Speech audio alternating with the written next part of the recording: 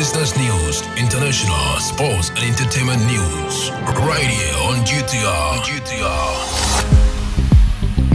Good afternoon and welcome to the Midday News. Coming up this afternoon, Enyumedu entry threatens to block anti-gay bill. We won't export lithium in raw state, says Lands Minister. It will be difficult for OSP to prove corruption-related offences in alleged vote-buying cases, says Joseph Bamka. And in some other stories, Elon Musk's Starlink operations illegal in Ghana, NCA warns. This business, sports and showbiz is coming in this afternoon's bulletin. The news will be read by Awentemi Akantsukum. Now let's settle for the details.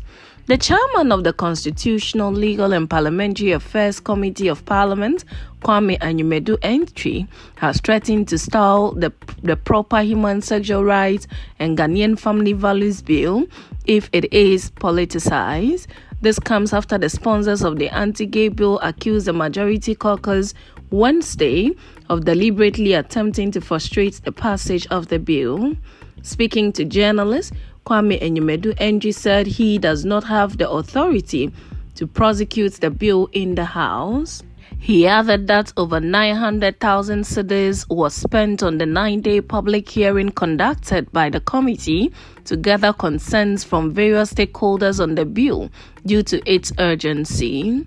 The proponent of the promotion of proper human sexual rights and Ghanaian family values bill, also known as the anti-LGBTQ bill, expressed fury over the inability of Parliament to take the bill at its consideration stage that day. But he has rejected claims that the majority is blocking the passage of the bill. The bill seeks to prescribe LGBTQ plus and related activities, prescribe propaganda or advocacy for or promotion of LGBTQ plus and related activities, provide for the protection of the supports for children and persons who are victims or accused of LGBTQ plus and related activities. Now, the Minister for Lands and Natural Resources, Samuel Abujinapo, has assured Ghanaians that the government will not allow the export of lithium in its raw state. For this reason, he said the government had included a clause in the lithium agreement between it and Barari DV Ghana Limited to ensure the retention of significant parts of the mining value chain locally. Addressing a press briefing on Ghana's first lithium contract, terms, benefits, and the way forward on December 7, Jinapo insisted that the lithium mining lease includes provisions for the establishment of a refinery and the provision of the lithium byproduct to local industries. Hence, the decision to process lithium locally is in the best interest of the state. The minister enlisted significant advantages expected from the implementation of the lithium deal, disclosing that the execution of the contracts will give Ghana 10% in the form of royalties, which would be one of the highest in the country's mineral exploration history.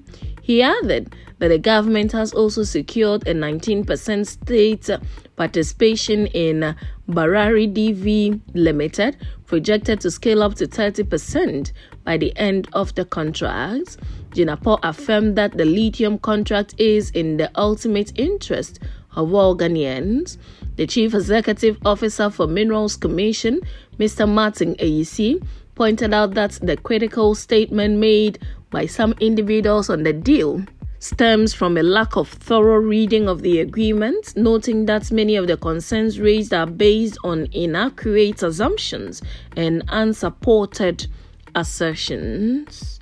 Now, a former Deputy Attorney General, Joseph Dindiok Pemka, has expressed skepticism about the Office of the Special Prosecutor's ability to substantiate allegations of corruption and corruption-related offences in alleged vote-buying incident. According to him, the challenging task involves initiating a thorough investigation to unveil the individuals disturbing the funds and the intended purposes behind the monetary transactions. In an interview, Mr. Kpemka emphasizes that even if the distributed funds were not substantial, there must be justification if the investigation uncovers that the money was provided for transportation and sustenance purposes. He added that there must be justification if significant amounts of money were distributed, saying the accused person would have to clarify their motives behind such monetary disbursement and whether the funds were intended to influence the delegates in any way. The former Deputy Attorney General also expressed belief that it would be a tall order for the OSP to prove these allegations. His assertion follows a special prosecutor, Kisie Jabin's declaration of some 6 new patriotic party delegates wanted for corruption and corruption-related offences in the party's orphan constituency parliamentary elections. The declaration by the OSP aligns with the suspect's alleged involvement in vote buying during the MPP's recent concluded primaries nationwide December 2nd. Meanwhile, MPP has condemned allegations of vote buying that marred the party's orphan constituency parliamentary elections. The Director of Elections for the NPP, Evans Nemakon, has urged the Ghana Revenue Authority to go after delegates who received gifts from aspirants. Now, the National Communications Authority, NCA, has announced that the operations of Starlink in Ghana is illegal. In a press release issued December 7, 2023, the NCA explained that it has not licensed Starlink, the satellite internet service provided by SpaceX, to operate in Ghana, and has also not approved any of Starlink's equipment. This means that any entity selling Starlink equipment or providing Starlink services in Ghana is in direct violation of Electronic Communications Act 2008.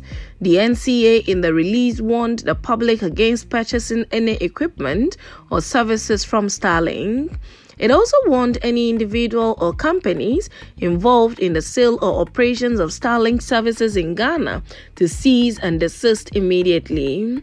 The NCA assured the public that it will continue to ensure fair competition in the market and protect licenses and customers.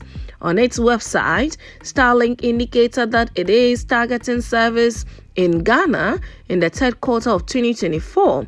It adds that availability is subject to regulatory approval.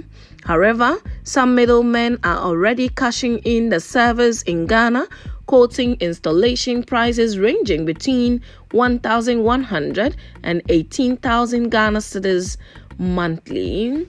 It is unclear what the implication of this announcement will be for Starlink users in Ghana. The NCA has not yet announced any specific enforcement action.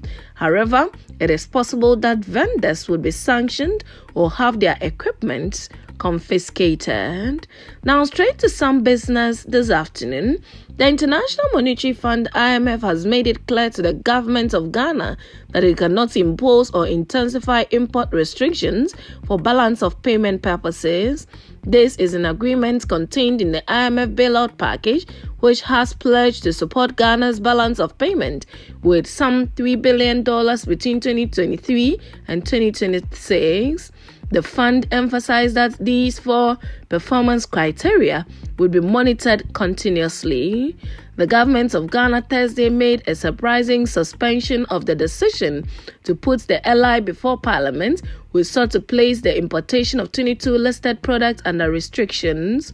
It had tried on 3 occasions without success to lay the bill before the House. The minority in Parliament urged President Akufo-Addo to immediately withdraw the regulation seeking to restrict the importation of rice, cement, fish, sugar, guts, bladders and animal stomach, known as Yemwadie. The Trade Minister Katie Hammond, who was pushing this regulation, hoped it will help the cedi appreciate as well as help grow local industries.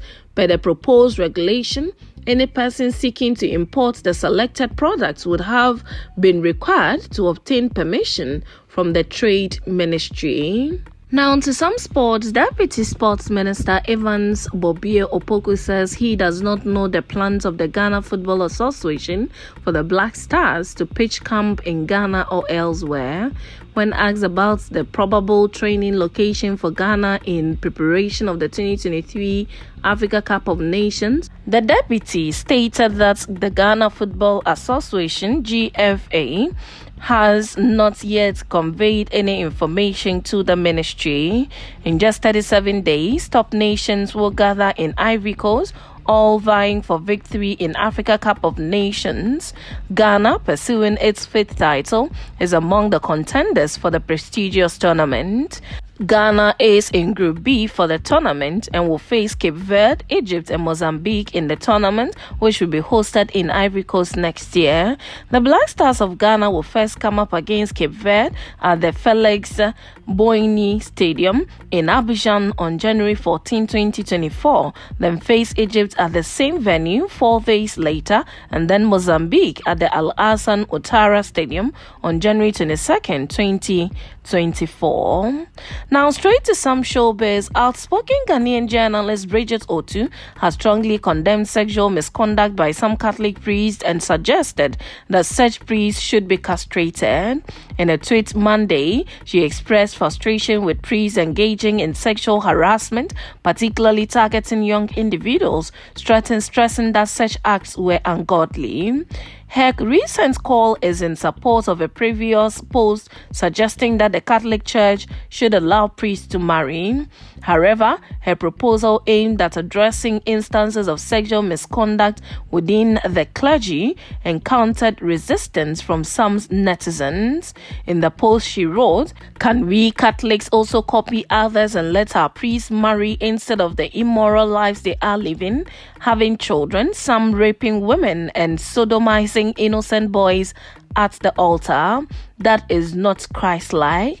Despite facing criticisms, the journalist has now taken a more drastic stance in her latest follow-up post. She is no longer advocating for allowing priests to marry. Instead, she says culprits should be dealt with in a more critical way if they are not ready to forgo their wayward ways. She wrote, "I am sorry for suggesting that Catholic priests be allowed to marry. I was trying to be kind. If they won't change their pedophilic, sodomizing young boys at the altar, raping women and having multiple children all over with the church covering it, I suggest we castrate them," she indicated. And that's how we draw curtains on the Midday News on Ghana Talks Radio.